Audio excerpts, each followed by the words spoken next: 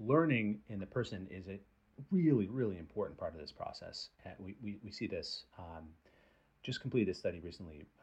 One of my students, Katie Poggensey, where she had people use exoskeletons for about 10 hours, which is a lot longer than most of our own studies or other studies, and observed how people's expertise with the device changed for that time. And when you first put on the device, if we apply our standard evaluation, you see almost no benefit from the device. And at the end of the process, energy costs, in this case was ankle exoskeletons, energy costs reduced by 40%. So you get this huge benefit when you know how to use the device and when it's optimized to you. But that takes time. It took a couple of hours of exposure for young, healthy participants to learn how to use these devices expertly. And so that's a limiting factor on any of these devices that we field. I mean, you're going to have to use it for hours of walking or running before you start to really get the big benefits. And we have to think carefully about how to help people bridge that, that excitation energy, right? So that they can actually get into the part where it's useful. Um, as we move into trying to apply these same approaches, people have had a stroke. Um, there's some reorganization of the nervous system that happens following these neurological injuries that could interact with learning processes. And so if a person can't adapt to use the device effectively, then they can't get a benefit from it, right? All the things we're trying to accomplish are on the human side of the system. So if the person isn't adapting, they are not benefiting, right? And in those cases where learning might be more challenging, we have to really think about a few different ways to tackle that. One is, what experiences do we need to give the person so that the nervous system can identify, oh, I should learn a new approach. And you can try training people with variation training or biofeedback, things like that. We've seen some cases in more basic scientific research where that can be really effective. And the other thing is just making sure that we are assisting in all the ways that are needed in order for the person to adapt beneficially. It may be that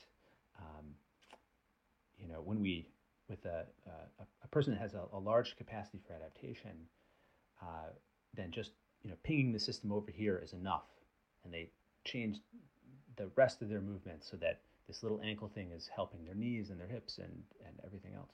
But it might be if you have less capacity for adaptation, maybe we need to assist those other joints more directly. Things like that. So I'm curious in this process, this experience that you have been doing. If there's any direction, for example, you're supposed to that should work in a certain way or be in the modeling or simulation, and in reality, when you try to experiment it, it was maybe counterintuitive or surprising result. You didn't expect that. Do you have any moment like that? Oh, sure. I mean, the path I'm on right now is all really a reaction to a big experience like that as a PhD student. So, as an undergraduate student, we did this passive dynamic walking robot stuff, and I was excited about it. But, you know, with no offense to my colleagues, walking robots, I, in terms of the direct societal benefit, so I wanted to try to apply some of these ideas in a way that could really help people more directly. And so I became a PhD student at the University of Michigan and started trying to apply some of these ideas to prosthetic feet. And we had a great idea that we're going to capture some energy that's normally dissipated in the spring, and then later we're going to return it. And our passive dynamic walking models say this should make walking more efficient and save the user a lot of energy. And we had some promising looking initial results with people who didn't have amputation wearing like a simulator boot. But when we, after years of designing different versions of the device, we got to tests on people with amputation, and what we found is that it actually made walking harder, and they didn't like it. So that was I was a real shock. I coming into this as a young person, you have to be a little bit overconfident to try some of these crazy things, right?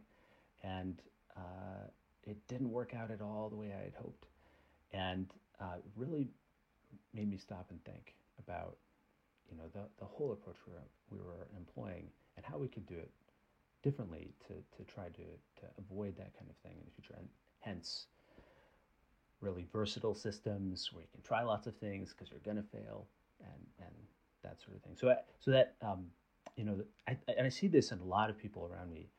You have these apparent failures. You have these uh, cases where things didn't go the way you expected, but you learn something really important from that experience that puts you on a new path and allows you to really advance your field or discover something new and exciting. So, yeah, uh, don't be scared of those failures. Look them right in the eye, and learn from them. I think. I like that. Yeah. But I guess asking in that case about um, when you mentioned that example, but do you think the concept of being having the resilience already? I'm curious in human when it comes to you try to design that in your lab. Do you think the concept of resilience or redundancy had a room that you think maybe can deploy it or not applicable in a scenario like that? Have redundancy or resilience? Yeah, it's a really good question. How adaptable are people? What um, how much of a change can we make and still have people learn to perform well in this new circumstance? And that's something we think a lot about, actually.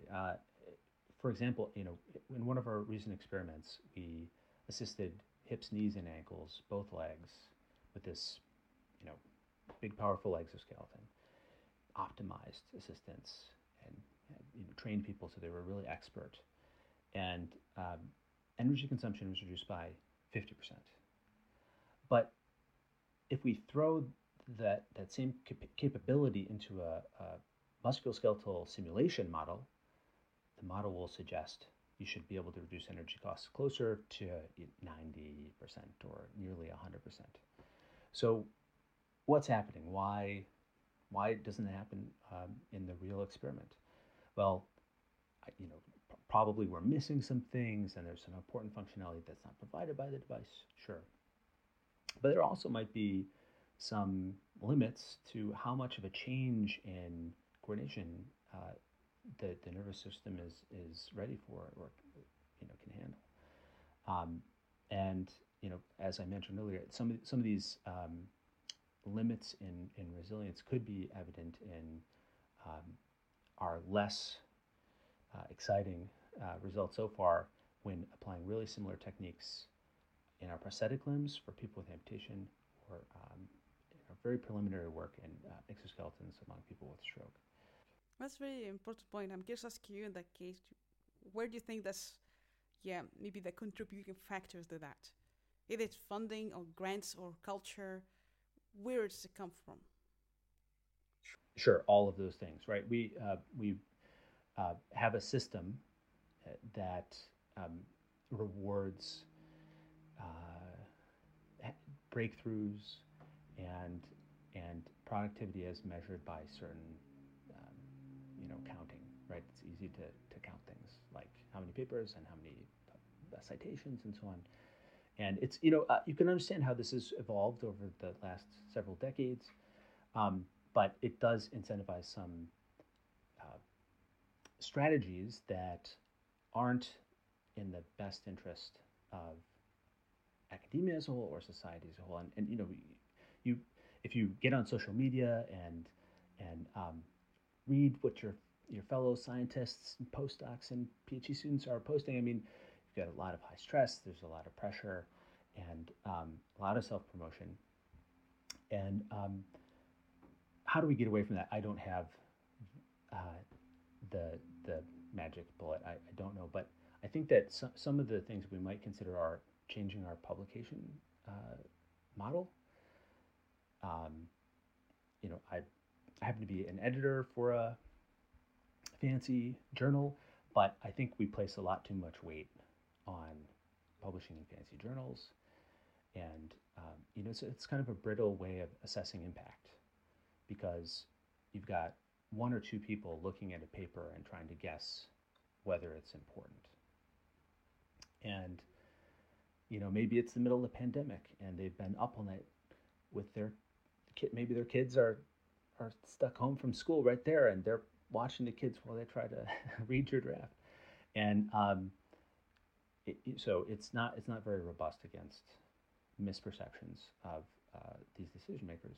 Whereas if you say base impact assessments on a broader set of evaluators, by getting the work out there quickly and then getting feedback from lots of people, I think that could be helpful. There's a publication model that's been making its people whisper about in the background for a few decades now, where we get rid of journals and everybody publishes their work, and then the way that you develop credibility is through public reviews. And I think that kind of approach is worth considering. And you see little moves in that direction from some places. That would also help with some of these issues of the financial structure around publication as well.